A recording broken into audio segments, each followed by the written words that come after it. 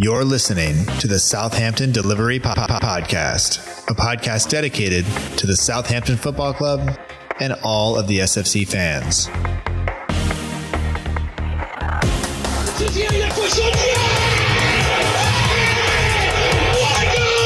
If you want to have guarantees, you have to buy a washing machine. Fonte with a scooping header.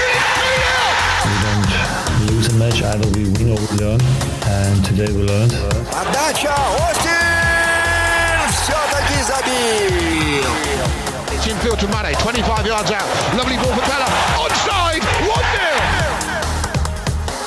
Buffon shot! Oh my word!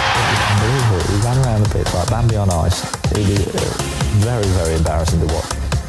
And now, your host, Matt Markstone. Hello and welcome to another episode of the Southampton Delivery Podcast, a podcast and newsletter dedicated to the Southampton Football Club and all of the SFC fans, available right here on southamptondelivery.com. My name is Matt Markstone. I am the host of the show, and no matter where you are, no matter how you may be listening, whether this is your first time or you've been here before, thanks for making the show part of your day. I hope that you enjoy it, and I hope that you enjoyed Christmas. Hopefully there's a win over Boxing Day. We're recording this beforehand. And if you didn't, I think you'll enjoy this episode. And joining me to help bring in the guest and introduce the guest, Will Daw from Saints Archive. So Will, welcome aboard. And how was your, well, I guess I'll just ask you, how are you? I'm fine. Like many people in Southampton, obviously when it's been recorded, we've been found out we've been put in tier 4, which is like a big old lockdown type scenario for the Hampshire area. So, yeah, less than thrilled, but it is what it is. But hey, the archive and doing these podcast episodes are keeping me going. So, yeah, all good. All right. Well, if people are hearing your voice and if they've read the title of this episode, they obviously know that this is a Total Recall episode. And I wanted you to be on the call because originally we've set these up to do, you, myself, and Leon all together to do these interviews. And I think it's happened now where you missed one because of illness. And I wanted just to get your kind of reaction because this week we have Dean Hammond on the show and he does some work with the club. You can listen to him on the Final Whistle podcast. He also does some stuff with his fitness program and things like that. And we'll get into all of that with him. But, going back to his time with the club, when you found out we were going to be talking to him, what kind of memories or what did that bring up for you in terms of what you remember about him during his time at the club? I was excited to be better with getting him on board for Total Recall, particularly because he's a more recent sort of former Saint to have played for the club. One, obviously, that's still massively involved with the interviews that we do pre-match and after-match with Kensley Benali on the Southampton's Facebook page. So for that reason, it was good to have somebody more recent on board. But I'd be honest, when Dean signed for us, I didn't really know who he was back in 2008, 2009. Sort of like the Lever money that had been invested in the club, and Alan Pardew had sort of bought a couple of key players, and one notable one, obviously, Ricky Lambert for the really reasonable price of £1 million, which now seems an absolute bargain in a century. But, Dean sort of started to establish himself in the team and get a name for himself. And, I didn't realise that until recently. Maybe I don't know where my head was, but if you think about it, he's only the second Southampton captain to hold silverware up at Wembley Stadium. So since the up to the 76 Cup final, so only had two captains do that, and Dean was one of them. So he's already sort of cemented himself into the history of the club quite well. He's a great player over the couple of seasons he played with us before moving on. Obviously, I think as we progressed from League One, the Championship, and then the Premier League, maybe obviously different coaching coming in as well. They all had their own ideas, and Dean was fortunate enough to get as far as the Premier League, but with us, it didn't quite work out near the end. But no, he's got a passion for us and the club. He still works, from a media point of view, as I said before, doing the sort of pre-match stuff. He's obviously done the podcast as well. He's done a few others as well. So he obviously likes talking to supporters and talking about the good old days. And, he established himself in the Saints team really well, I think. And, I think it was between 2009 2013 he played for us 11 goals, 130 appearances. Total legend. I mean, he's not going to be up in the same levels as the Benali Latiz legends, but he's a club captain that lifted the trophy at Wembley Stadium. So, yeah, he should be. I mean, maybe one day it might be in a Hall of Fame, maybe for Saints. I don't know. Yeah, well, that's a pretty good transition to what we're going to talk about next. And I just wanted to say, when we talked to Dean, we talked about his time at the club. We talked about his time kind of moving on from Saints and what that struggle was like. And, not to give too much away as you listen, but one of my favorite things is, he set getting to the Premier League as his kind of goal. And it's what you wanted to do as a kid growing up, is play in the top division. And then he got so close so many times to getting to that, and then never really got to win. At least my understanding, as we talk, and you'll listen for yourselves as you go, but maybe never really got to enjoy it as much as he would have liked. But we talk about that and what that means and everything else, and then his work afterwards with Dean Hammond Elite Fitness, which all the links, everything is in the show notes. And if you follow him on Instagram, you'll get to see kind of a lot of the things he's doing, and he's still in really good shape. So I would take him up on any offers he has there. But you mentioned a Hall of Fame, and in the Saints Archive, you guys have been putting together kind of a Saints Hall of Fame. Maybe if people aren't on Facebook, or they gets lost in the Twitter shuffle, why don't you kind of fill us in on what's going on there? Yeah, certainly. So it's something that I came up with a couple of meetings ago, over the last 2-3 years in the existence of the archive.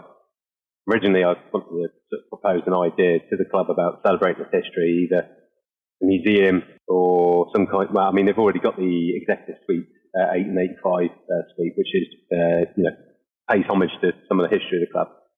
But I wanted it to be more so more fan driven, mm-hmm. and more fan exclusive, regardless of salaries that they're on, so everyone could enjoy it. I came up with the idea of Hall of Fame, and I mentioned in a separate call to the Saints Foundation that we're looking at fundraising activities. Obviously, because the pandemic's caused them to spend more money to help the local community, but B, also reduce the chances of increasing their funds to do that. So I came up with the idea of, there's a long stretch of corridor that I believe runs past the bistro and a lot of the larger suites at St Mary's, and sort of said there's a bit of a blank wall there. Could you not start introducing a Hall of Fame? So the first Hall of Fame, you could have, say, 5 players inducted in. You could have the living members or their families, depending on who's been inducted in, invited as guests. They'd sit at their table, and people would pay money for a black tie event or just a smart dress event to sit at these tables with the legends themselves or their families. Yeah, so you sit at these tables, and then what they could do is they could have a chat, have a meal. Each player will then go on up, or former players to go up and receive their award. And then that same evening, have their picture placed on the wall or unveiled in the Hall of Fame. And then they do this as a yearly event, but maybe not 5 each time. Maybe the odd 1 or 2, all supporter voted for. So maybe a panel could choose the next, potential inductees, and then supporters could vote for via the website. And I've proposed that to them, and they're probably getting there and putting that thing in place. But what I thought better still is the Saints Archive itself could run its own one to really get the juices flowing, shall I say? Yeah. Really get that idea. Or kind of prove that there is a hunger for the Hall of Fame. And I've got to admit, what we've introduced has been, I believe, quite a success. For anyone that obviously doesn't use Facebook, you could find the 5 inductees plus 1 special inductee, which if I'd left out, I would have had to move out of Southampton. But if they go to saintsarchive.com, the top 5 are in there. So I'm going to chuck a few spoilers in it, but you can jump on the website anyway. And you got the likes of Matthew Letizia, you got Mick Shannon, you got Ron Davies, you got Terry Payne, who are obviously club president at the moment. One more recent, obviously the great Ricky Lambert, and Ted Bates being the special inductee. Totally could not leave him out. I mean, he was everything from the player to the coach to the manager, chief executive, director, vice president, then president, Mr. Southampton himself. And the only person to have a statue, obviously, at St Mary's, that really couldn't leave him out. But I just wanted Saints fans to start thinking about it and chucking their own ideas. And admittedly, there's a few that had to get left out.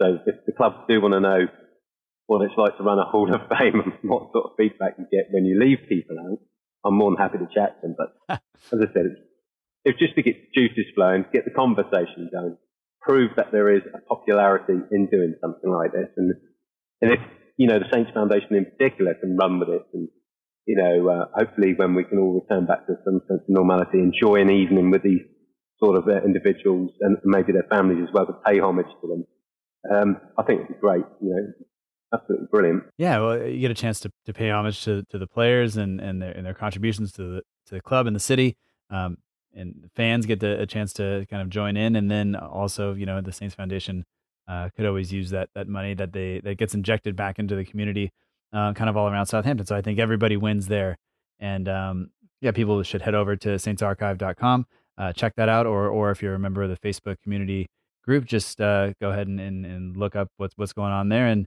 I know what it's like when you forget to talk about a moment in a match. So I can't imagine what it's like to leave out people who obviously everybody has their favorites and people they think should be in there. So there's always next year. Vote for them next year, and that'll be great. So, but yeah, I just wanted to say to you, Will, to thank you for all of your help so far with this. The Total Recall episodes have been a blast. We'll be recording a couple of others coming up soon, and I just want to say, obviously Christmas hasn't happened yet as we talk, but when this happens, it'll already have passed. So I hope your Christmas goes all right. And I say now we jump forward to Leon and I talking to Dean Hammond, and here we go.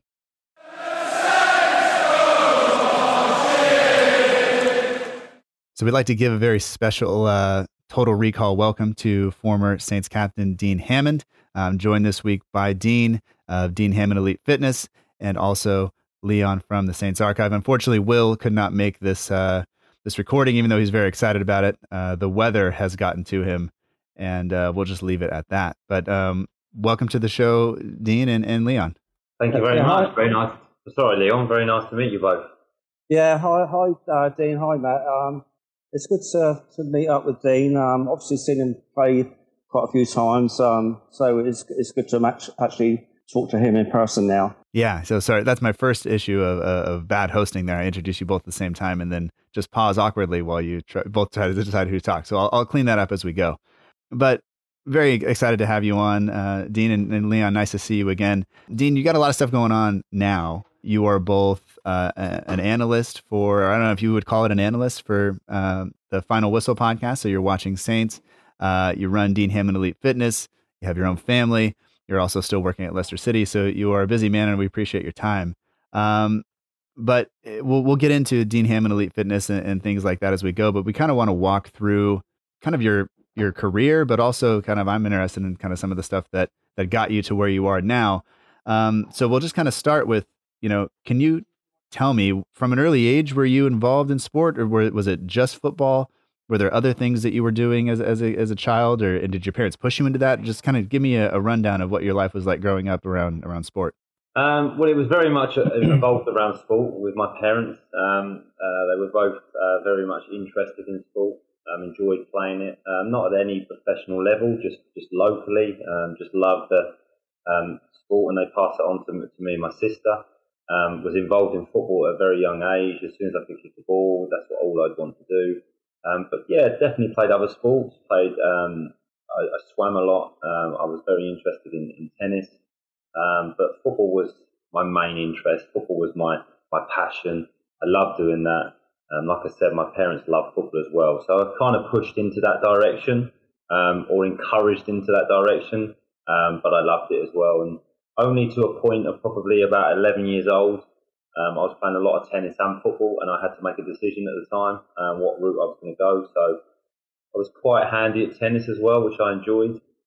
But there wasn't really a decision to make. I love football, and that was the route I wanted to go. And I was ambitious, and I wanted to become a professional football if I possibly could. And when did that kind of realization come about? The idea that, hey, I want to make a go of this, and then was there ever a doubt that you were going to be, were you always kind of better than the people around you, or was it one of these things where you had to work really hard to kind of just be on par and things like that?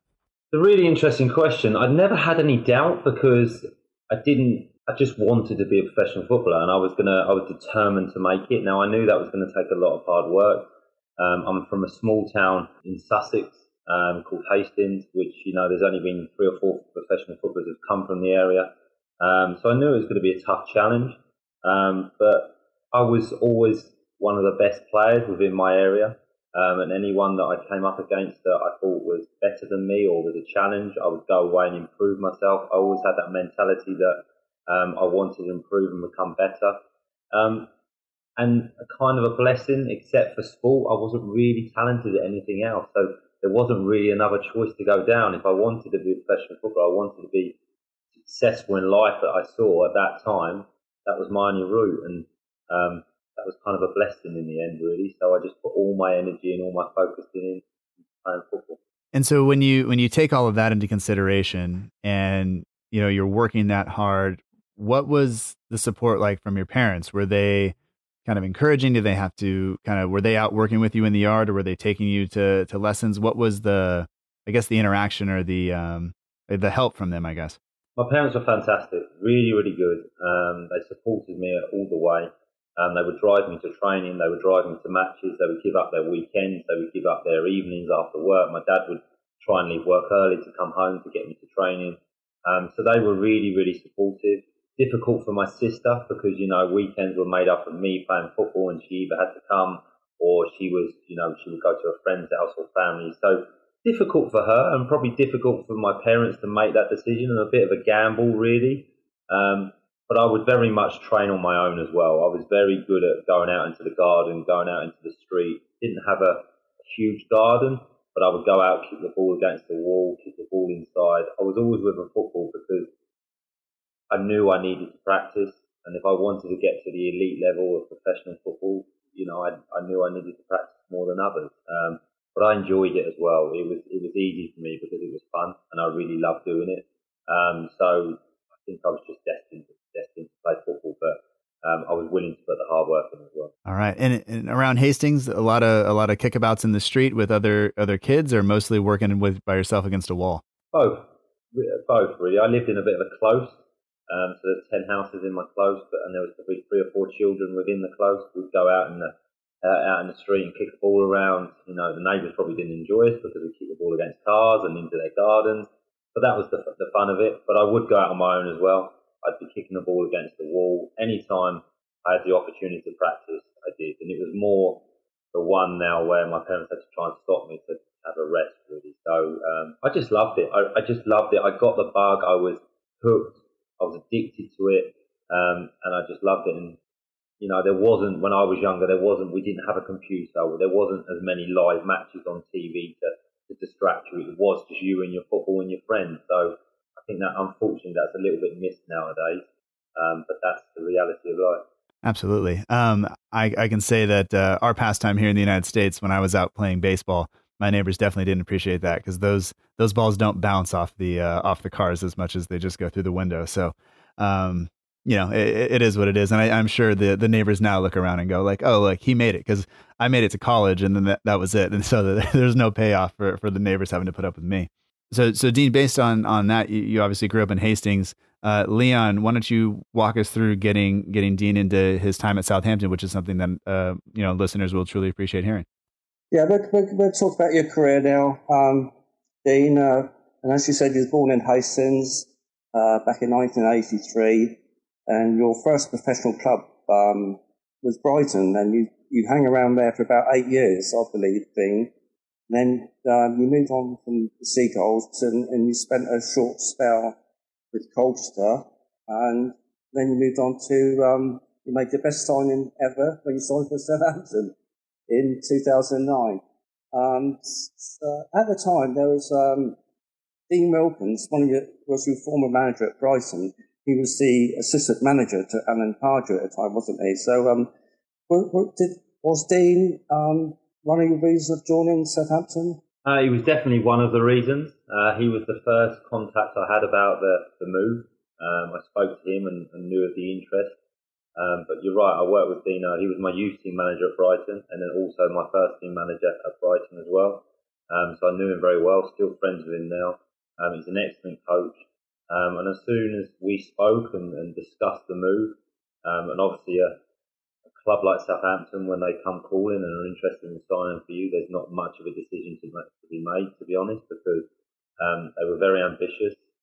They wanted to obviously get back up into the Premier League, and it was my opportunity. I felt as though as a player that if I was going to get to the Premier League, this was my chance. So as soon as I knew of the interest, as soon as I knew obviously Dean Wilkins was there, Alan Pardew was there, and the new owners were in, it was something that I wanted to happen, and I was very keen for it to happen. So I made my agent very aware of that. I was actually very happy at Colchester at the time, but when Southampton come calling, there's not a decision to make really, and it was the best decision I made in my career. Yeah, that was the start of the big things at the club at the time, wasn't it? So you had 3 fantastic years at Southampton, Dean. You had 2 successive promotions, and then you topped up the Johnston Paint Trophy in 2010. And in that time, you were the captain most of the time, wasn't you? And what did it feel like to be the captain in this period? You must be very proud of it. Very, very proud. You know, when I first came in, obviously Calvin Davis was club captain, and Alan Pardew just felt as though he needed an outfield player to be captain, to be team captain on the pitch, to help influence the players, to encourage the players, to influence the referees. So to be made captain of Southampton Football Club was, you know, one of the biggest achievements of my career. I was very, very proud. I love wearing the armband. I love leading the team out. I love playing for the club. So fantastic memories, and to be captain and lift the trophy at Wembley with Kelvin, to have back-to-back promotions and getting the club back to where it should have been, or it should be, because it's a huge football club. I'm very, very proud of that, and I look back with such fond memories. So being captain, I think, actually made me a better player. I love the responsibility. I love leading the team, especially on match days, leading by example.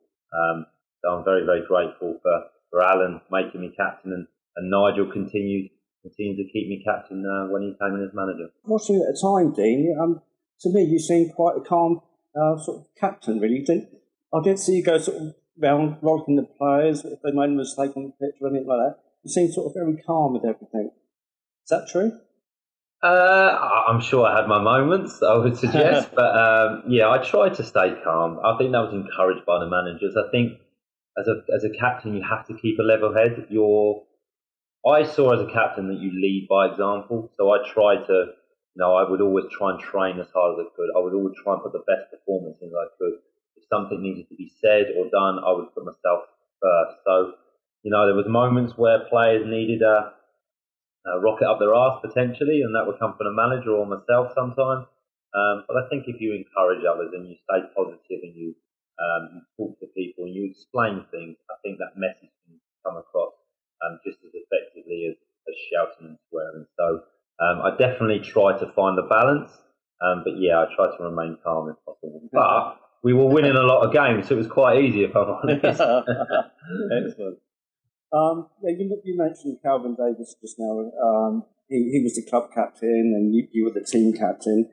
And at the helm at the time, we had obviously the owner Marcus Lieber and Nicola Cortese. Did you have any conversations with Marcus or Nicola Cortese about where the club's going to go at that time and its ambitions? When I first signed for the club, I met Nicola and he explained the ambitions of the club. It was part of. It happens with every new signing. They explain the direction, the journey, the plan that they've got as a football club to try and get back in the Premier League. When I first signed, it was told to me that we would try and get to the Premier League in 5 years. Now, realistically as a player, can you stay at the club within 5 years? I was hoping I could. We did it in 3 years, so it was fantastic. Yeah. I met Marcus a couple of times. One time at Wembley when obviously we lifted the trophy, and I met him a couple of times at the training ground and the stadium. Really nice man, really lovely family. So the club was very fortunate. They were in the right hands. Nicola was very determined, ambitious person, and he ruffled a few feathers, but really, really good for the football club. And he was the person that set the tone really, and it kind of drifted down through the football club. So brilliant people. The club were very fortunate to have them, and it just all clicked. And You meet people like that are ambitious but nice and genuine. The club's only gone one way, and that's what happened. For part of your time at Saints, Nigel Adkins was the manager for most of the time that you were there. He himself, and I've explained this to you before we started recording. I wasn't watching the team at the point where he was in charge, but the way that fans on social media, which is not always the kindest place, address Nigel and his ways and the calming presence that he seems to have. How did that work when you when you were the captain under him? Did he have an impact on your demeanor kind of now and the way that you approach your coaching and things like that? Yeah, definitely. I mean, Nigel was very level-headed. He was very calm in his approach. He was a deep thinker, and he would analyse the game. As an intelligent man, very different to Alan Pardew, very different to actually any manager I'd previously worked under. He was very positive in his approach. He wanted the players to feel comfortable and to be the best they could. So, I enjoyed working under Nigel, and I think, a lot of the stuff that he did and the way he did it has rubbed off on me, not only within the football industry and the football profession, but as a person as well. So I've got a lot of respect for Nigel. He showed a lot of faith in me personally and a lot of the other players. So I'm very grateful. But no, a nice bloke. Work with him again. Still speak to him on occasion. I'd like to see him back in football. I really would, because I think he's an excellent manager with a lot to offer. So, no, a good guy. When you talk about him that way, we have managers in the Premier League who kind of are in your face. You think of Hasenhüttl to an extent, who kind of seems to have this is the way we're doing things and get in line or the train is leaving the station kind of deal. You have guys like Klopp who are very, over the top. I think it's maybe a little bit more, it's easier to see how those guys gain control of a dressing room, but how does somebody like Nigel Adkins control the dressing room or gain the trust of the guys when he's not in there yelling and going on tirades on a kind of a frequent basis?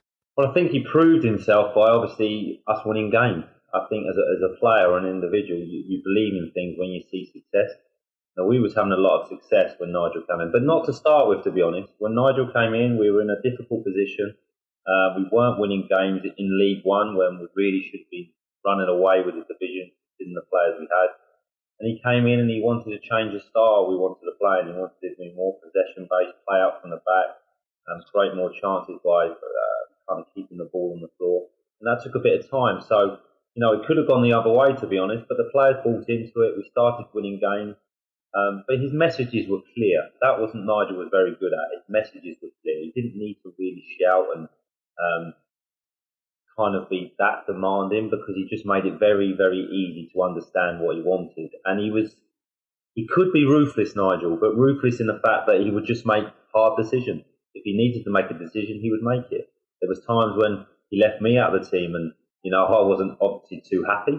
But he would tell you that would be it, that would be the decision, and you had to get on with it. And then it was down to you as an individual to get back in the team. So, he didn't have to be vocal and loud and aggressive. He just made hard decisions when he needed to make it. And the players bought into it because we were winning a lot of football matches. So I think we trusted him. We have a couple of listener questions that we can kind of insert here that kind of go with what we're talking about. This one comes from Matt Hill, and he says, at what point during the championship promotion season did you and the other guys realize that promotion to the Premier League was possible? And as captain, what did you and Nigel Adkins and to an extent Kelvin Davis do to keep everybody grounded and focused in the job, even though you were kind of running away with things for a large portion of the time? It's a good question. When we came back for pre-season, we'd just been promoted from League One into the Championship. And the message was from the manager and the owners that we were going to get promoted again. That was the message. This is what we're Southampton Football Club.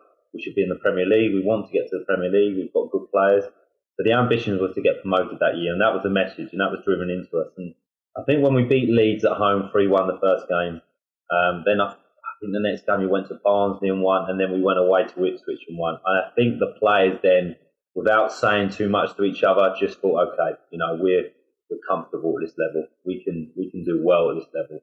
Yes, we're going to need to be consistent. We're going to score goals, but we had a really good team of good players. And, it didn't really take much, to be honest, Matt, to keep us grounded. We were hungry, ambitious people that saw an opportunity to get to the Premier League. Not many of us were in the squad had played in the Premier League, and this was our chance. In football, if you get an opportunity, you have to take it.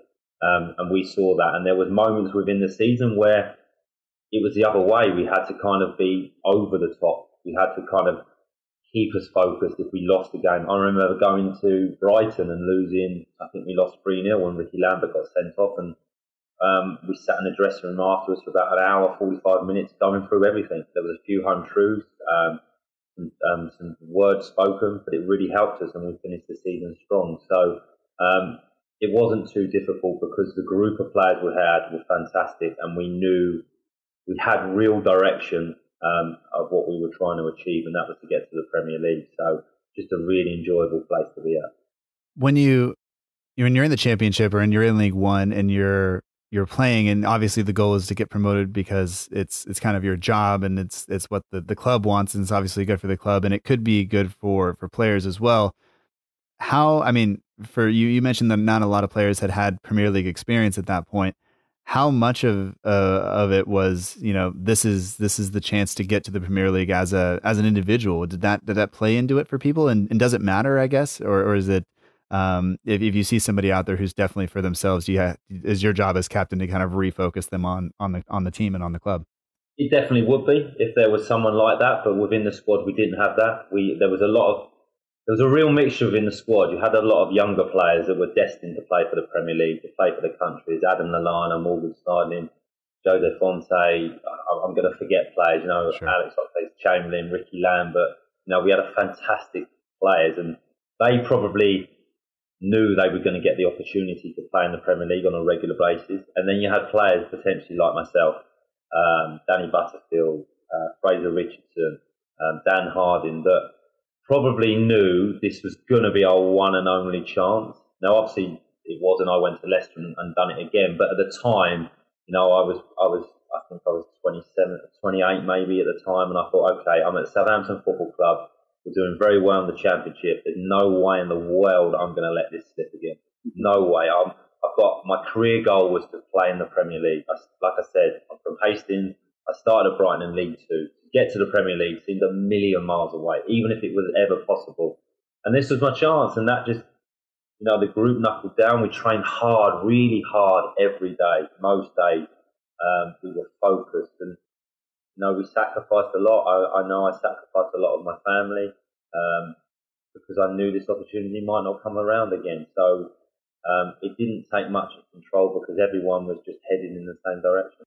When you gained promotion to the Premier League, I assume, and having listened to a recent interview that you did, disappointed not to carry on with Southampton. But when that came about, how did that decision process go, or how did that decision-making process go for you, and between you and the club, and the decision to leave and go and play elsewhere? And what did that feel like if your career ambition is to get to the Premier League, and then it kind of, you go through all of the steps and it doesn't happen? How do you deal with that?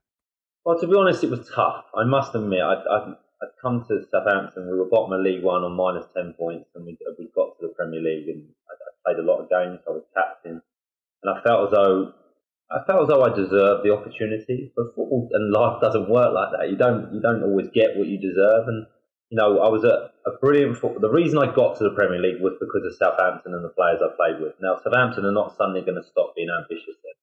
They invested in more players. They brought players in, which made it harder and more competition for places. And if I'm honest, the club were really, really good with me. They were honest with me. The manager was honest, saying, look, you're not going to be captain this year. It went to Adam Lallana, but he spoke to me, didn't hide from that fact. I wasn't involved in the first game against Man City. James Ward-Prowse came into the team and started the game. So, he was coming through, and they wanted to push him and develop him. And I understood this. I maybe at the time didn't agree with it, but I understood it. And this is football. So it was difficult. Would I have liked to have led Southampton out for the first game in the Premier League 100% as captain? That would have been the icing on the cake, but it didn't happen. And the club were really good with me. They helped me get a move to Brighton, which meant for my family I could stay local. I could go back to a previous club. I could go and play for my hometown club again. So, no, they did a lot for me. But the manager, this is what I meant about Nigel. He could be ruthless and make hard decisions, and he made a hard decision. On the same day at Man City, he pulled me aside and said, "Look, you're not going to be captain anymore, and you're not going to be in the squad." So, he's made a hard decision, but at least he told me to my face. So I respect him for that. And then it was just a decision from there. Okay, what is my next best move that I can potentially get to the Premier League again? So no, I'm gutted it didn't happen, but I've not got one bad word to say against the football club. They really, really have. Well, I think honesty is what is all you can hope for, because the decisions have to be made, and we've seen I think in certain instances where people kind of either they go behind your back to do things, or not you specifically, but they're not up front, and I think that's what causes a lot of the conflict. And your kind of story there about coming up all the way with the team and then not getting to participate in kind of the goal that was there reminds me a little bit of Font's kind of run in the team, being captain for so long, getting to the Europa League and then not getting an appearance. I don't know if you stayed in contact with him or had any words for him at that point, but that's kind of the same situation where you just hope that honesty was there, and that Puel was up front with him, and or is that is it? Do you blame him if he's upset by that or anything like that? No, because everyone's going to react differently, and every manager is different as well. I've worked with, I won't name any names, but I've worked with different managers that are not honest with you, and they're not upfront with you, and they will hide behind their decisions and hide behind players and different things, and that's life. That's not just football. But that's why I do have so much respect for Nigel, because he was upfront with me. And Jose, like you've mentioned there, I don't know his relation he had with Puel. I don't know what that was like. And when a decision's made, everyone has their reasons. There's obviously reasons behind it. You're right though, Matt. You would just like to know the reasons. You don't have to agree with them. You'd like to know, and then you can make your own decisions from there. So who knows what went on behind the scenes. Football is all about opinions. That's why everyone loves it. Everyone has a different opinion. I thought you played well this week. I think you didn't play well this week. It's just opinions. Yeah. And you can't, as you get older, you understand that a little bit more. If I was younger at Southampton and it happened, I don't think I would have reacted so well. I would have been a little bit more fiery. But no, it's managers have a really tough job. They really do. When you finish the game as a player, when I've been back into Leicester and I've worked back, kind of on the coaching staff and different things, you see a different side to it. So it is difficult. But at the time, I'm sure Jose would have been very disappointed. And I asked that question because he was honestly one of my favorite players. But anyway, I never had a chance to kind of watch you during your career. But Leon, you were around and at St. Mary's and a season ticket holder for all those years. So can you kind of you got a couple of questions that you want to address to Dean here? Yeah, I mean, those were really horrible times then. We were bottom of League One with minus 12 points or whatever it was. So there was this massive time we had to make to get back into the Premiership. And as Dean said just now, Cortese had this 5-year plan, and amazingly we done it in 3 years, not 5 years. So it's just a fantastic achievement. But yeah, going back to watching you play, Dean, in midfield, and I remember taking a young lad with me down to St. Mary's and to watch the game. I said, enjoy the game, my friend. But I said, if you want to learn anything about football, about how to play in midfield, just watch Dean all through the game. And I learned, from watching you, you seem to look up before you had the ball to where all the other players were. So that when you did receive the ball, you knew exactly where you were going to put the ball. And this is what I said to this young kid. I said, you could learn so much from Dean. Was this something you picked up, Dean, from an early age, or was this coached into you? It's a really good question, Leon, actually, because it's something that I would have learned from a young age in terms of awareness and looking off the ball before I received it. And the higher you go up, the higher level you play at, you need that as well, because the speed of the game is a lot quicker and you need to move the ball quicker. But it was actually when Nigel Atkins came in, and he was very diligent on this in training. He used to call it scanning. he'd want you to scan before you receive the ball. Look over your shoulder 2 or 3 times before you get the ball. And he really drilled that into us in training. This is one of the changes he made. Sometimes we would train, and it would be silent football. You couldn't speak, you couldn't call for the ball. You needed to know where your players were on the pitch. And when he first introduced this, we thought it was crazy. What you're doing, silent football, this is all about talking and communication. But it really helped us, and it really helped my game as a midfield player. Knowing where you're going to pass the ball before you receive it makes the game so much easier. Now, you can't always do that because the pass that comes to you, you may need a touch, you may have to move it. The player that you've looked may have moved. So it's all about timing as well. But no, it was definitely improved in my game and developed in my game when I went to Southampton through Dean Wilkins, through Nigel Atkins. So again, being at a big football club like Southampton, working with top coaches, I was still improving as a player, I think, even at the older age when I was getting older during my career. I'm going to pinch one of Matt's questions now. At that time, there was a fantastic rise up into the Premier League. But one player I wanted to talk to you about is Sir Ricky Lambert. What can you tell me about Ricky? Wow, what do you want to know? I mean, he's a fantastic footballer. He's a great guy as well. He's a good character. But no, I mean, the goals he scored for the club and the service he gives to the football club was amazing. And you think I think they paid £1 million for him, which at the time for a League One player was a lot of money. That was a big investment by the football club. But obviously the career he went to have through the League One, the Championship, playing in the Premier League, playing for England, going back to Liverpool, really good money spent.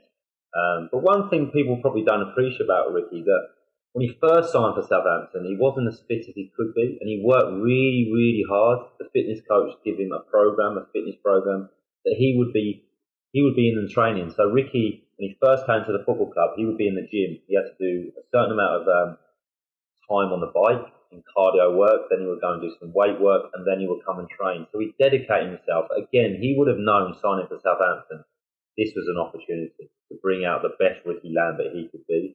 So he has to take a little credit for that, because it's one thing someone telling you to do it, but actually doing it, and him doing it. I used to go up to the gym as well, and I'd see him in there sweating before training, before breakfast, getting himself in the best condition he could. And this was in League One. He was learning good habits and good traits then. So he deserves everything he got from his career, because he's a brilliant footballer, and he could do everything, Ricky. Good footballer, score goals, could assist with goals. Held the ball out well, was a leader, was a voice in the dressing room as well. He's an absolute legend at the football club, and I had the pleasure of playing with him, and I had the pleasure of having a few drinks with him as well, which was Kind of on that note, have you kept in contact with any of the guys that you played with at Southampton, or kind of, as time goes on, you have a family now, a growing family, a family that was larger than when you were at the club. Do you guys still stay in touch, or is it kind of just like everything else where you have one or two kind of tangential connections or anything like that? Yeah, not massively in touch. I still speak to a few of the players here and there. There's a few things that sometimes go on at Southampton that we get together and see each other again, but probably not as much as we could, if I'm honest. But, we've all got family, we've all got kids, we've all got new careers. We all live in different areas of the country now. So, it's easy to stay in contact, so we probably could do it more. But no, not that much, which is disappointing. But, it's when you do see each other again, it's good fun. It's really good fun. So, good memories from it. But like you say, life kind of just goes on, and you get sucked into your own individual bubble, which especially with what's going on in the world. But no, it's good memories of that group of players, because they were good players, but really good people as well, which is nice. And I guess kind of along that same note, do you check in on scores and stuff? Lallana is down at Brighton now. Other guys are kind of scattered all over the place. So when the box scores come out or a match of the day's on, do you kind of just check in to see how those guys are doing, or is it? And if you don't want to answer that, you don't have to, because I won't. I can edit this out if you want. No, of course. Yeah, I mean, any player that I play with or I've got an interest in, I always check the scores. Always see how they've done, whether they've played, if they've scored, if they've assisted, if they've got booked, sent off. I'm always interested, because they're still playing and I'm not. Which is, as a player, as a former player, you miss that, and they're still doing what I wish we could all continue doing. But obviously, you get older, you can't.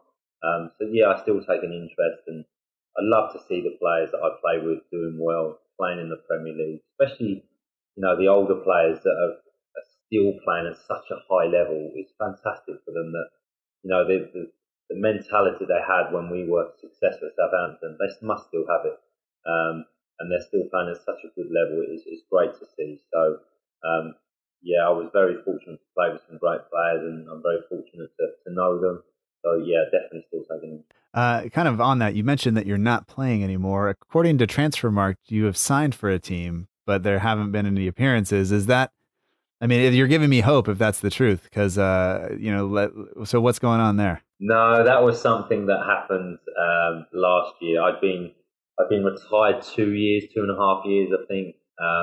But I was obviously still fit. I love my fitness, and I kind of had the itch. I wondered whether I could come back. And I've got a friend at a non-league team who's manager. And I just mentioned to him, look, can I come in and train? He said, look, come in and train. Let's have a look at you. Went in and trained, loved it again. He asked me to sign. So I signed. But the week I signed, and COVID happened. So, finished that. And then obviously looked at it again and thought, you know what? No, not for me anymore. Let the younger generation play. But no, I must admit, I enjoyed going back into a club and training and being around the players, because as a former player, that's the one thing I really miss. I don't necessarily miss the match days, and I miss the buzz of winning. I really do. You can't replicate that feeling of when you win, you're playing in a team, celebrating with the fans. You can't replicate that. That's such a high. That's the biggest drug in the world. But also with that came the pressure and the expectation. So I miss the training, I miss being around the players, and I enjoy doing that again. But no, it's definitely time to move on. Yeah, absolutely. Can I just ask one more time, going back to your time at Leicester City, because you did get that chance to kind of, you had to put in a couple more steps to get Leicester City up to the Premier League, but then you got that experience, and I guess it wasn't with Southampton, and I've heard you on other interviews, one of them on Under the Lights, and you said you kind of wish that would have been able to happen at Southampton. But when you finally got there, I mean, sometimes I think we think of things as a destination, then we get there and then it's kind of like you either go, okay, I'm done, or what's next? So when you got there, how did you take that, and what did that feel like?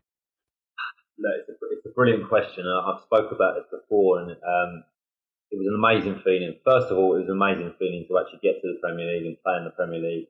I actually think it suited my game more, the Premier League, for the player I was. I felt very comfortable at that level.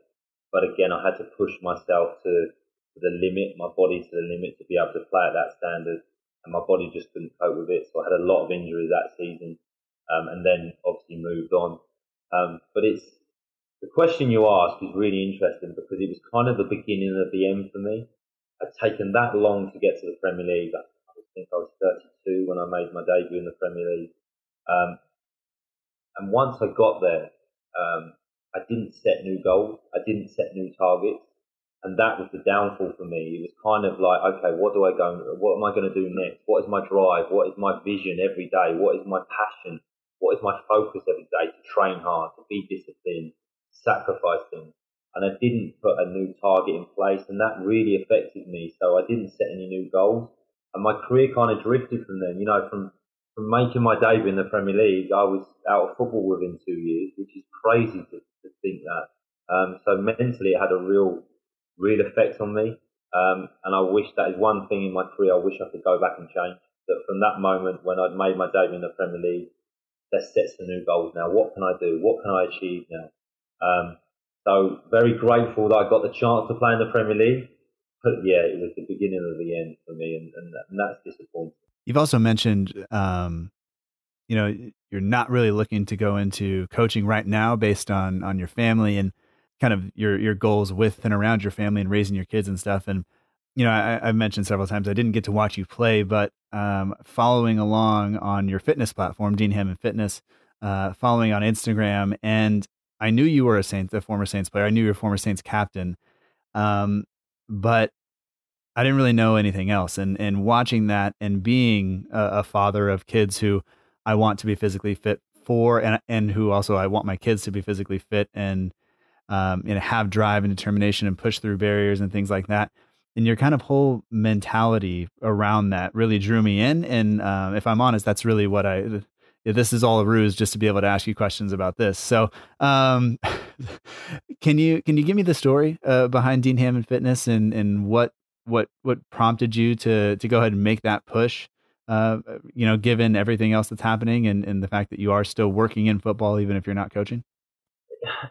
Something I'm very, very passionate about. I love my fitness. I think fitness is such a huge benefit on your life. Now, I'm not talking about we all need to be bodybuilders and have this 12-pack and look like an amazing model and things like that. It's more the feeling it can give you, the mood raiser it can give you, the purpose it gives you, the structure it gives you.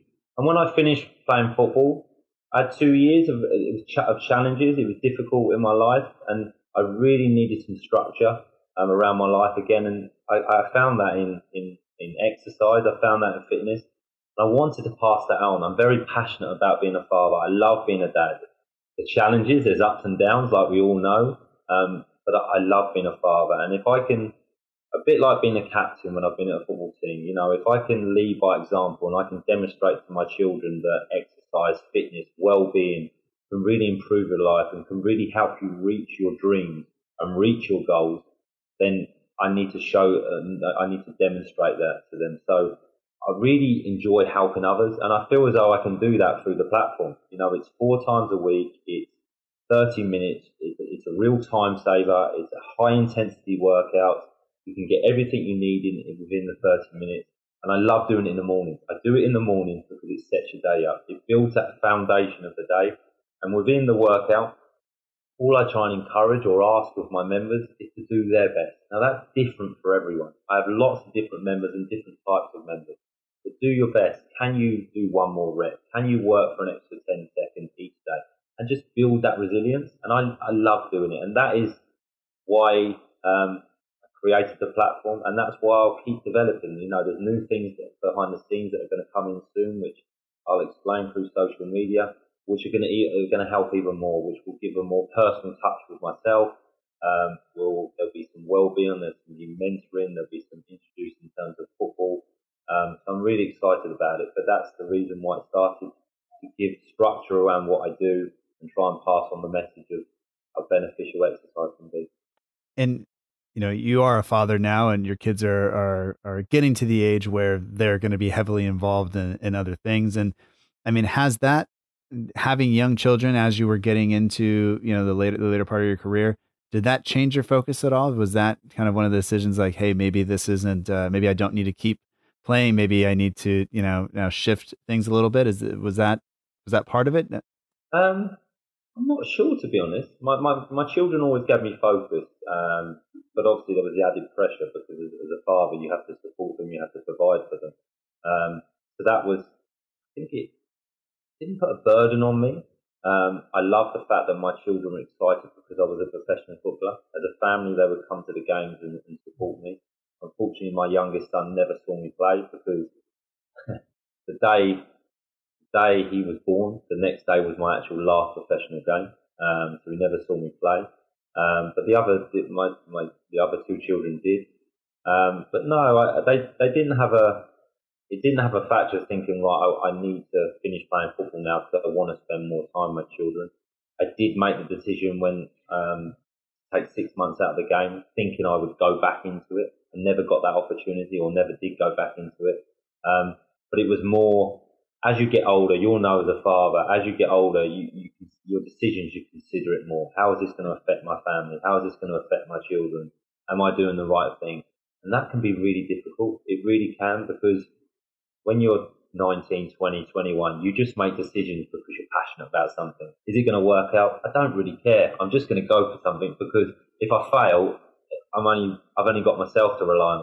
When you've got other people relying on you, it changes your thought process. Not in a bad way, but it definitely changes your thought process. I can say that, when I hit 30, my body seemed to just kind of start to crumble a little bit, and I was pretty unhappy. And you talked about a period of a couple of years after you stopped playing where things were difficult. And I know that that period in my life, like when I was talking to the doctors and things, one of the doctors finally just sat me down and said, look, you need to go out and be, you need to do something physical once a week. You need to have a release. And so he's like, look, if you can go play football, and you tell your kind of wife, like, this has to happen. And some of the stuff that you post on Instagram, around like the good that exercise and even some competition can do for your mental health. Is that something that's been new to you as you've gotten a little bit older, or was that kind of was that always there when you were playing as well? Well, I've only realised it since I finished playing, because obviously when you're a professional footballer, your job is to exercise and to be fit and to be healthy, because that is part of your career. So I didn't appreciate it, but when I came out of football and I finished, and I had to self-manage myself to keep myself physically fit and healthy and still make good decisions. But when you're a footballer and it's your career, you make the decisions because you want to put the best performance in you can and be the best player you can. So then decisions are easy to make.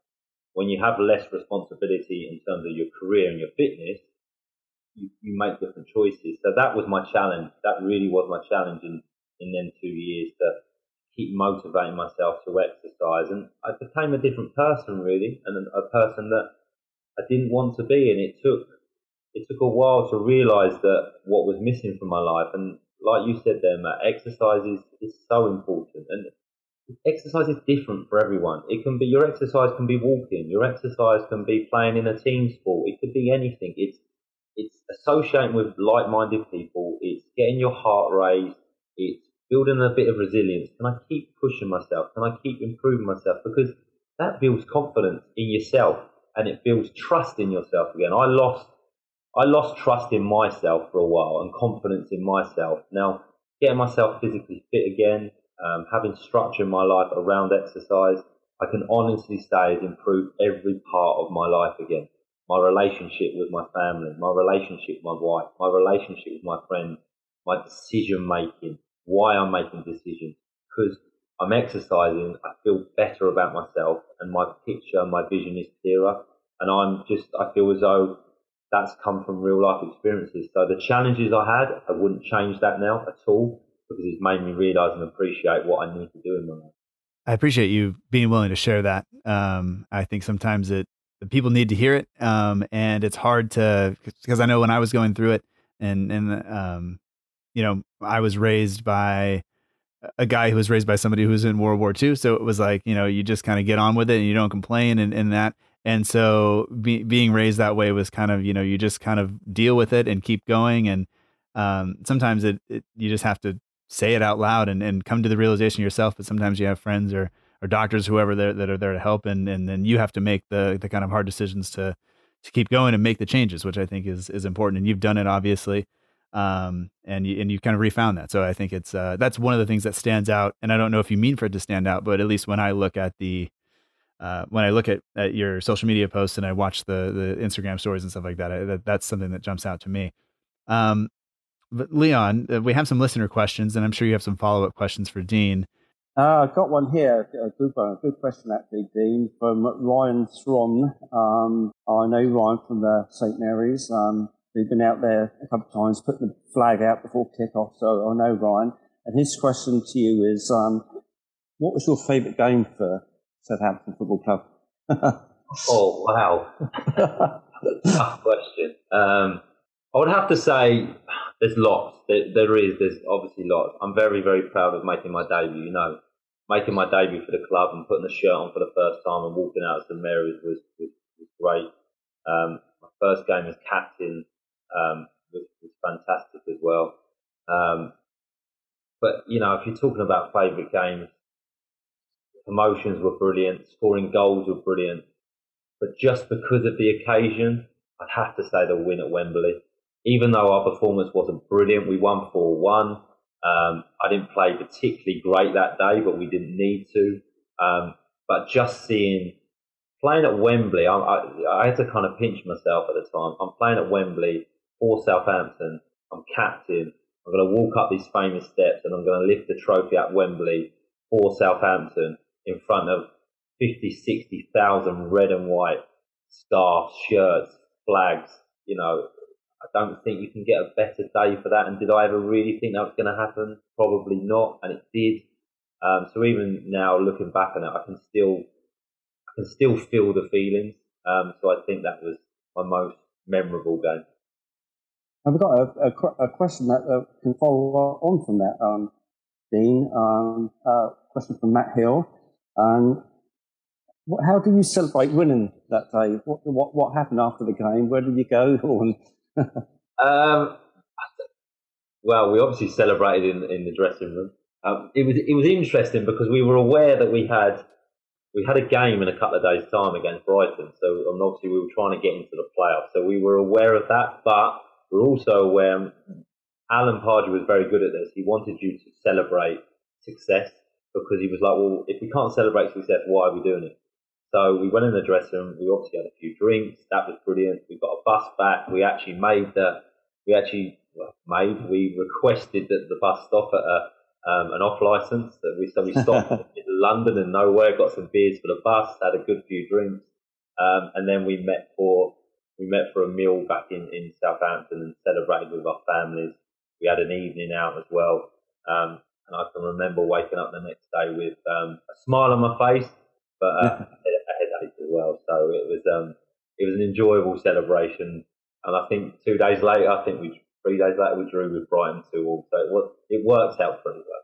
I assume they didn't have 11 a.m. training the next day, though.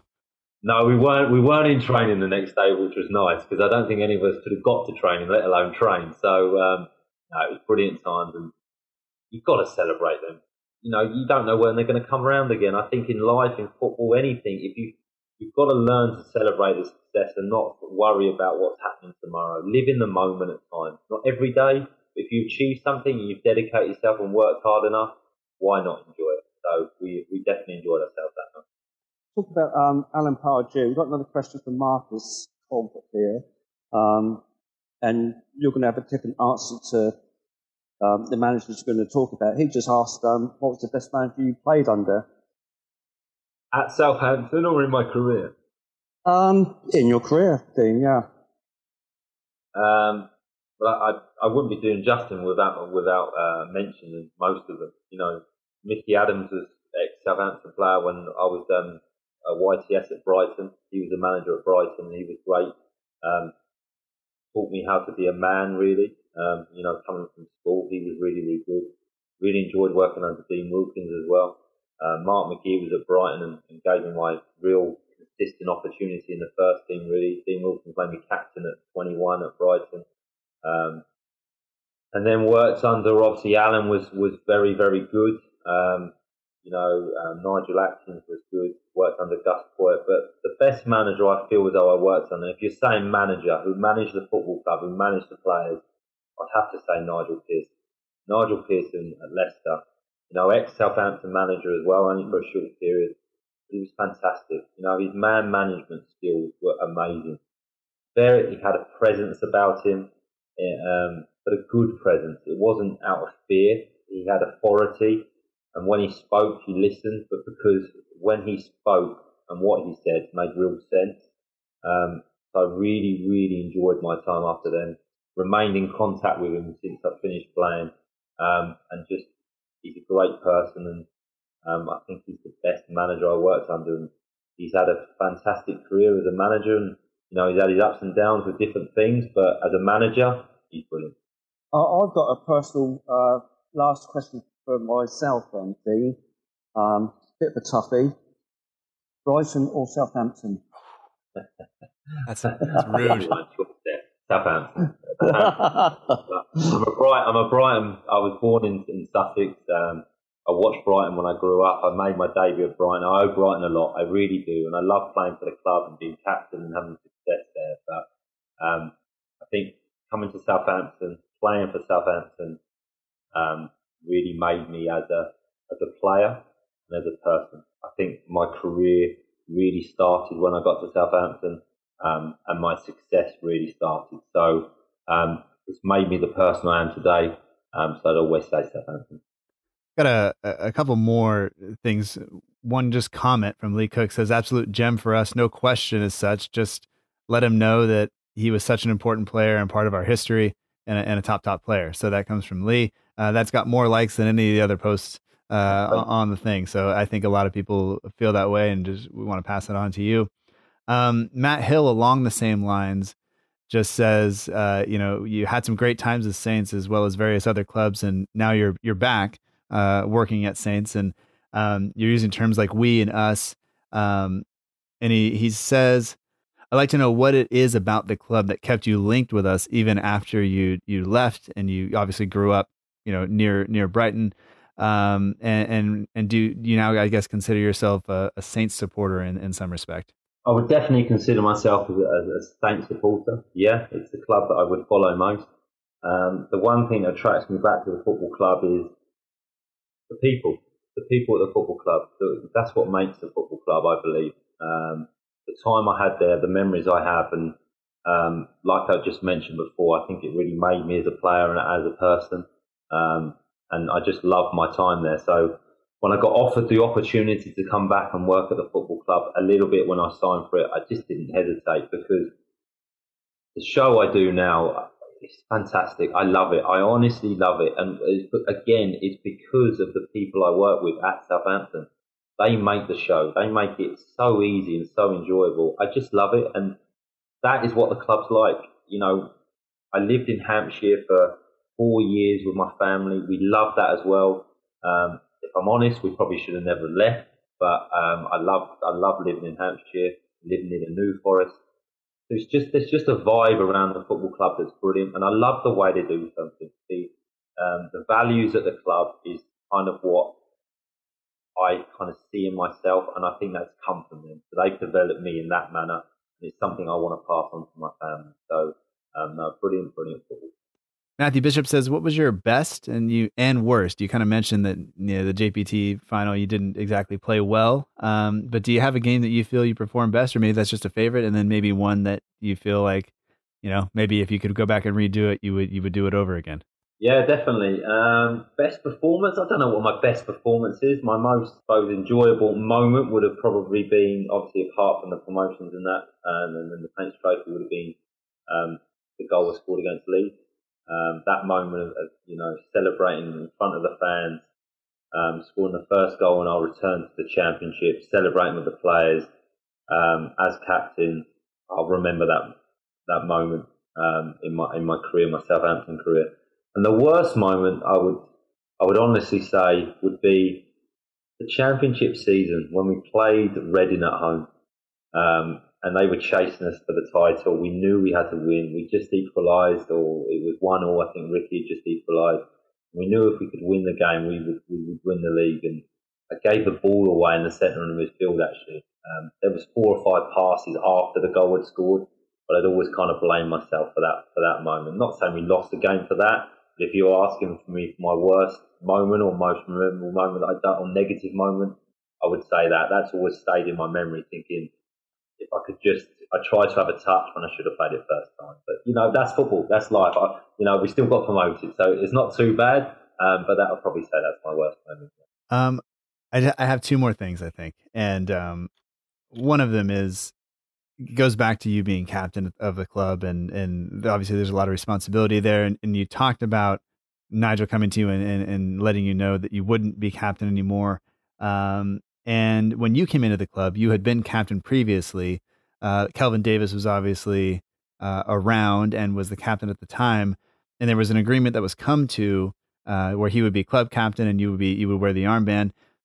Was his, I don't know how he took that, but was his reaction to that kind of I guess any sort of a kind of did it have any influence on you in terms of the way you reacted when your time came to hand that over? Or where I think you're slightly different people based on, I've never seen you in the costume that he was running around in there a couple of times, but, how did that work out for you? What was that kind of interaction like? When, I was given, it was a bit of a surprise when I was made captain. We were both called into, Alan's office, and he talked to us both at the same time and just explained what was going to happen. And I didn't hesitate to take the armband, and Kelvin took it pretty well, was very supportive of me. You'd have to ask him personally how he felt. He was probably disappointed. I know I was when I lost the captaincy, but he didn't lose the captaincy because he was captain of the football club. He was just losing wearing the armband, really. So he still had that responsibility. He still had that presence. He had the personality within the dressing room. He led the team and the group, really. I just got the honour of wearing the armband. But it was difficult to start with when I was captain because I had to prove myself all over again. When you come into a football club, you have to prove yourself as a player. You have to prove yourself as a person. And then fresh early on, again, I'm having to prove myself as, am I worthy enough to wear the armband? Am I good enough to be captain? To the players, let alone the fans or anyone else here, I've got to prove to this group of players that they're going to trust me to lead them out. So it was tough. And when I had to give the armband up, I tried to react in the same way as Kelvin. And I spoke to Adam Lallana and said, look, you're going to be a brilliant captain. You're a fantastic player. And, if someone's going to have the armband off me, I'm glad it was him because he ended up being a brilliant captain for the club. And he's a great person, great player. So it's tough. I'm not going to lie. It's really, really tough. And I'm sure Kelvin felt the same way. But no, he was good. He was good with me. And then we haven't talked about Saints a lot, current form and things like that. And that's okay because it's not, we're not focused on that today. But looking at James Ward-Prowse being the captain now, you got to see him and play with him when he was very young, breaking into the first team. I don't want to say, did you see him developing into this, but I would say as a Saints fan, there's been a lot of criticism of him early on for maybe being, maybe not hard enough, if that's probably not a great term to use, but, could he handle himself in the center of midfield? We couldn't find a position for him under previous managers. And now he has that armband, and you having played in central midfield. I mean, what did you see in him, and how have you seen his progression up to this point? And I promise not to ask you about any current players other than that. No, obviously Prowse, when he came and trained with us at 16, you could see his talent. The club had obviously seen his talent, his dedication as well. He'd always worked very, very hard. He was a good listener. He wanted to learn, so he would speak to the more experienced players. He would listen to the coaches. He would always put his maximum effort into training when he trained with the first team. But I always saw him as a centre midfield player because he was technically good. He's aware, like Leon mentioned, his awareness is very, very good. He scans and he knows what he's going to do with the ball. And he got put wide as a wide player because his delivery is so good. I'm not comparing him to David Beckham, but he has got such a good delivery on set pieces and crosses that he could definitely influence the game from a wide position. I remember as a youngster myself, you start wide before you can earn the manager's trust. Because once you come into the core of the team and the central of the team, your goalkeeper, your centre-halves, your centre midfield players and your strikers, the most important area of the pitch. The manager needs to trust you. He's learned that, the trust of the current manager. And if you sat down and spoke to Prowse, I'm sure he would say the same as me. When you get that armband, you feel that extra responsibility, and it's made him a better player, 100%. He will feel comfortable within the team now. He feels as though he will be able to lead the team, and it's improved his performances. It really has. And watching him this season and the back end of last season, he's been amazing. He really has, and he's turning into the player that I think we all saw him as a youngster. And he's still young now. I mean, what's Prowse, 25, 26, is he something like that? Not even that, maybe. So he's got, a lot of years ahead of him, and rightly so. He's captain of the football club, and he's influencing games, and long may it continue. Because he's again, Southampton seem to do this. They seem to produce good players as well through the academy, and he's another good person. We talked about Dean Hammond Elite Fitness a little bit, and I just want to finish off by bringing it up one more time. People can follow you on all the social media channels. You're at Dean Hammond Elite Fitness. You're also on Instagram as yourself, as just Dean J. Hammond. There's also DeanHammondElite.com. And just if people show up to that and are at all interested, or maybe they're a little hesitant because you are a professional athlete and, we're not, what can people expect when they show up? I'll just use myself as an example. I'm like, I live on the West Coast of the United States. So obviously 7:30 a.m. is not going to work for me. How have you kind of gone about, kind of taking away the excuses that we could use to not get in shape? Well, it definitely works for everyone worldwide. So I do them personally 7:30 in the morning. But once I've finished the live session, they're recorded and I upload to the platform. So they stay recorded and anyone can do them anytime they want. They stay on the platform. There's 10, 15 workouts on there, and they can be convenience of anyone at any point. So you don't have to do it live. More people actually do it via catch-up. But yeah, I mean, if anyone's got any questions or anyone wants to discuss it with me, send me a message. I'm more than happy to discuss it with them. I'll jump on a Zoom call with people. I've done that before. I'm really, really passionate about helping people and passing on my knowledge, passing on my experiences of good and bad. And it's 4 workouts a week. You don't have to do them all. They last 30, 35 minutes. They're high intensity. So then you're finished for the day. You've got your exercise.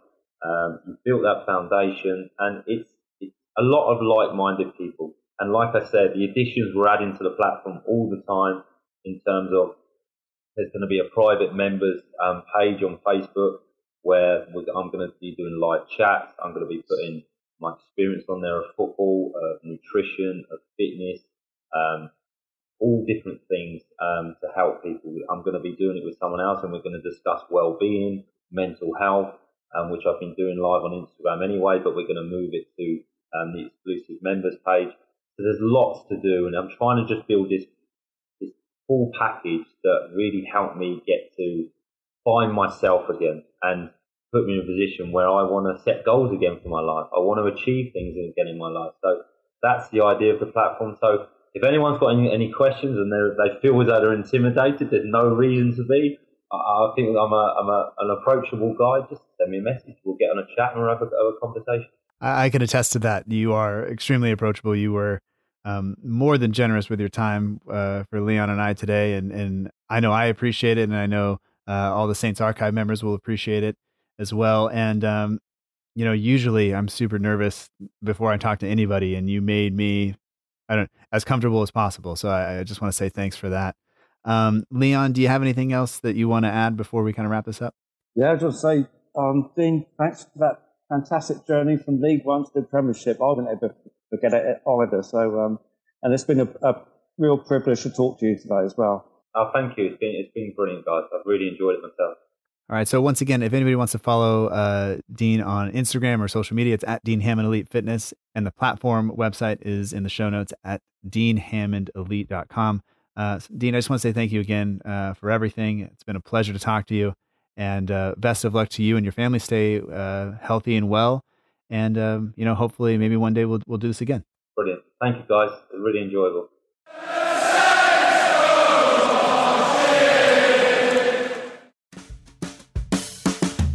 And that does it for this week's episode of the Southampton Delivery Podcast. Thank you so much for joining us. I hope that you enjoyed it. Special thanks this week goes out to Dean Hammond and to Will and Leon of the Saints Archive. Thank you all so much for your time and your work, not just on this show, but in everything else that you do to make sure that Saints fans get access to the club and the history and the analysis that I think we're all looking for.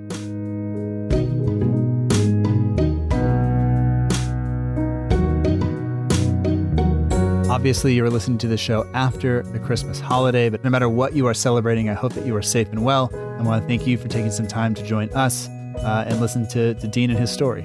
If you'd like to follow Dean Hammond or Dean Hammond Elite Fitness, all of the links are in the show notes, as well as the link to Dean's website, Dean Hammond Elite Fitness. So you can get all of that by clicking down in the show notes. And if you want to become a member of the Saints Archive, you can do that as well.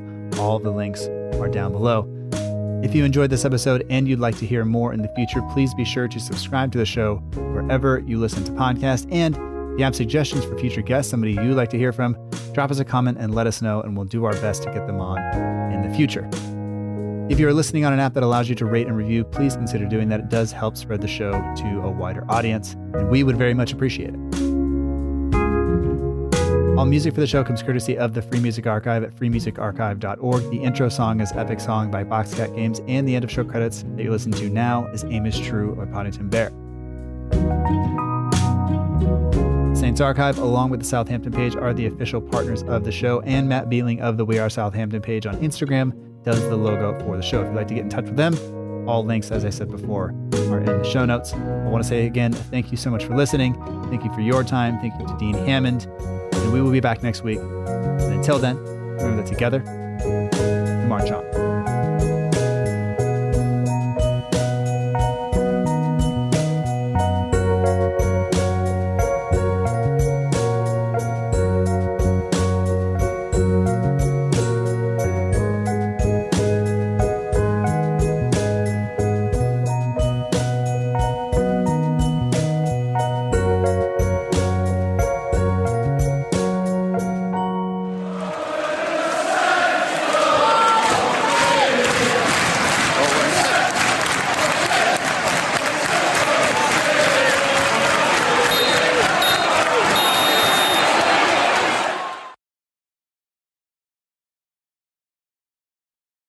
Is that all right, Will, or do you want to add anything in there?